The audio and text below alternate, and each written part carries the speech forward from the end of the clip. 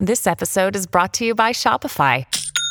Forget the frustration of picking commerce platforms when you switch your business to Shopify, the global commerce platform that supercharges your selling wherever you sell. With Shopify, you'll harness the same intuitive features, trusted apps, and powerful analytics used by the world's leading brands. Sign up today for your $1 per month trial period at shopify.com/tech, all lowercase. That's shopify.com/tech.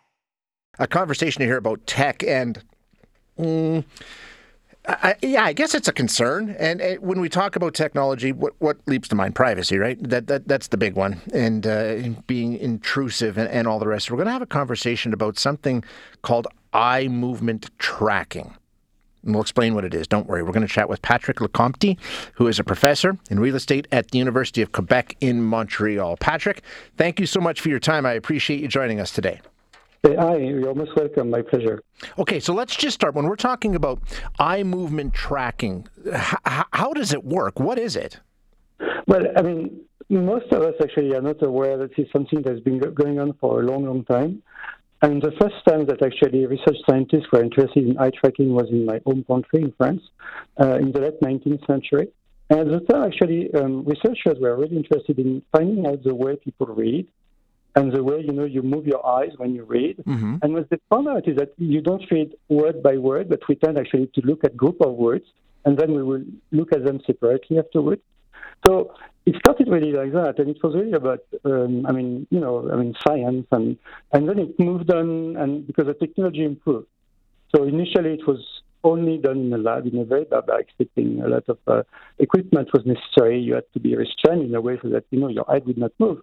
And now we are using extremely sophisticated technology, basically infrared light being projected by a camera on your eye, and then following all your eye movement. So this process, which was initially purely scientific, now has become something which is being applied by corporations. Why? What do they do with it? What's the reasoning for it? Because actually, this old saying that in French we say "mystérieuse barricade." It's an old French 17th century phrase, so mysterious barricade, and it's a metaphor for the eyes. Because basically, when you track eye movement, you can find out not only what people think in terms of looking at an image or being immersed in an environment, but also the way they process information. Okay. So it's not only about looking at what you're looking at, but also being able to understand how you process information and possibly to interfere in that process. Okay, so I'm sure they sell it as it's beneficial. This is something that's very good for us, right? So what is the benevolent use of this technology that they tell us it's going to make our lives better? Yeah, you're totally right. Actually, there are many, initially it was developed by scientists for the good of mankind. So it's being used, for instance, for people with disabilities, like people who have total paralysis of the body, of the eyes. And basically they can use that to communicate with the outside world, basically moving their eyes, some command, and then even their phone, because there's an app doing that, can actually speak on their behalf. So a lot of good things. And you can also use it in medicine, for instance, because you can actually spot people with Alzheimer's very early on, just by looking at the way their eyes move. So a lot of good use. You can even use it to track drivers' attention, to make sure that, basically they will not fall asleep, and so they are very much aware of, all the dangers when they're on the road. So very, very positive use, absolutely. But what's the downside? Because there always is a downside. I mean, not always, but with technology, often there are unintended consequences. So what are we seeing there? So basically, this eye tracking science, if you will, because really a science in terms of psychologists and in terms of computer scientists, is being now applied for augmented reality. So what was initially used in a lab setting is potentially now being used in a mass market setting.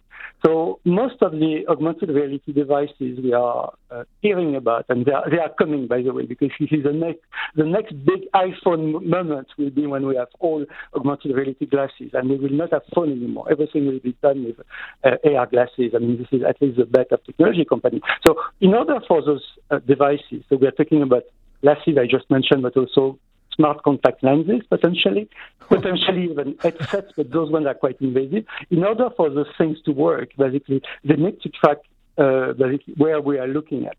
whenever we are wearing those devices. But in the process, they're also capturing information which is strictly confidential.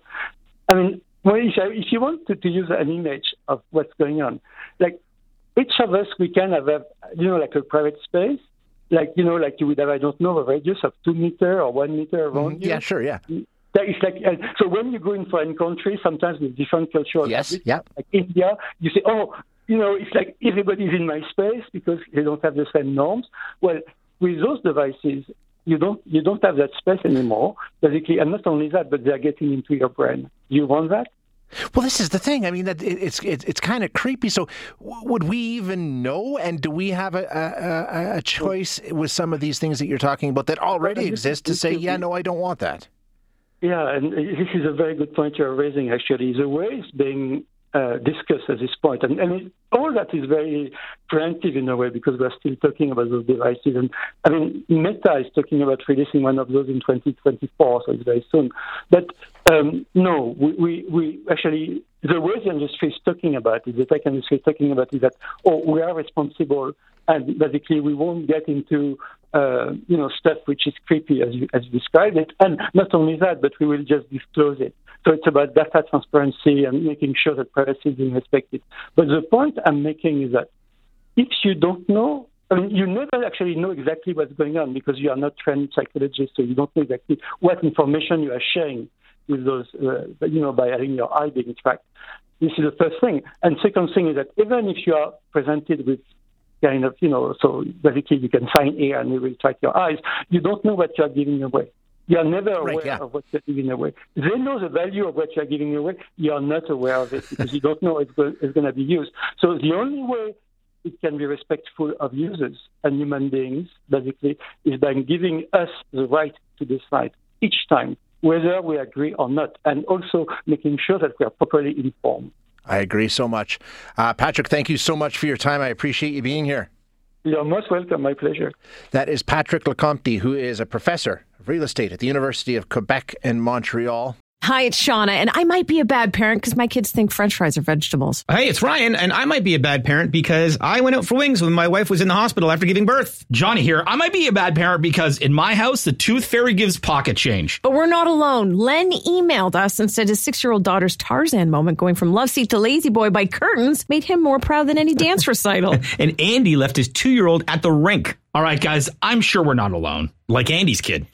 For stories and confessions like this, make sure you check out our podcast. It's called Bad Parents, and it's available wherever you get your podcasts. I left a glove at the rink.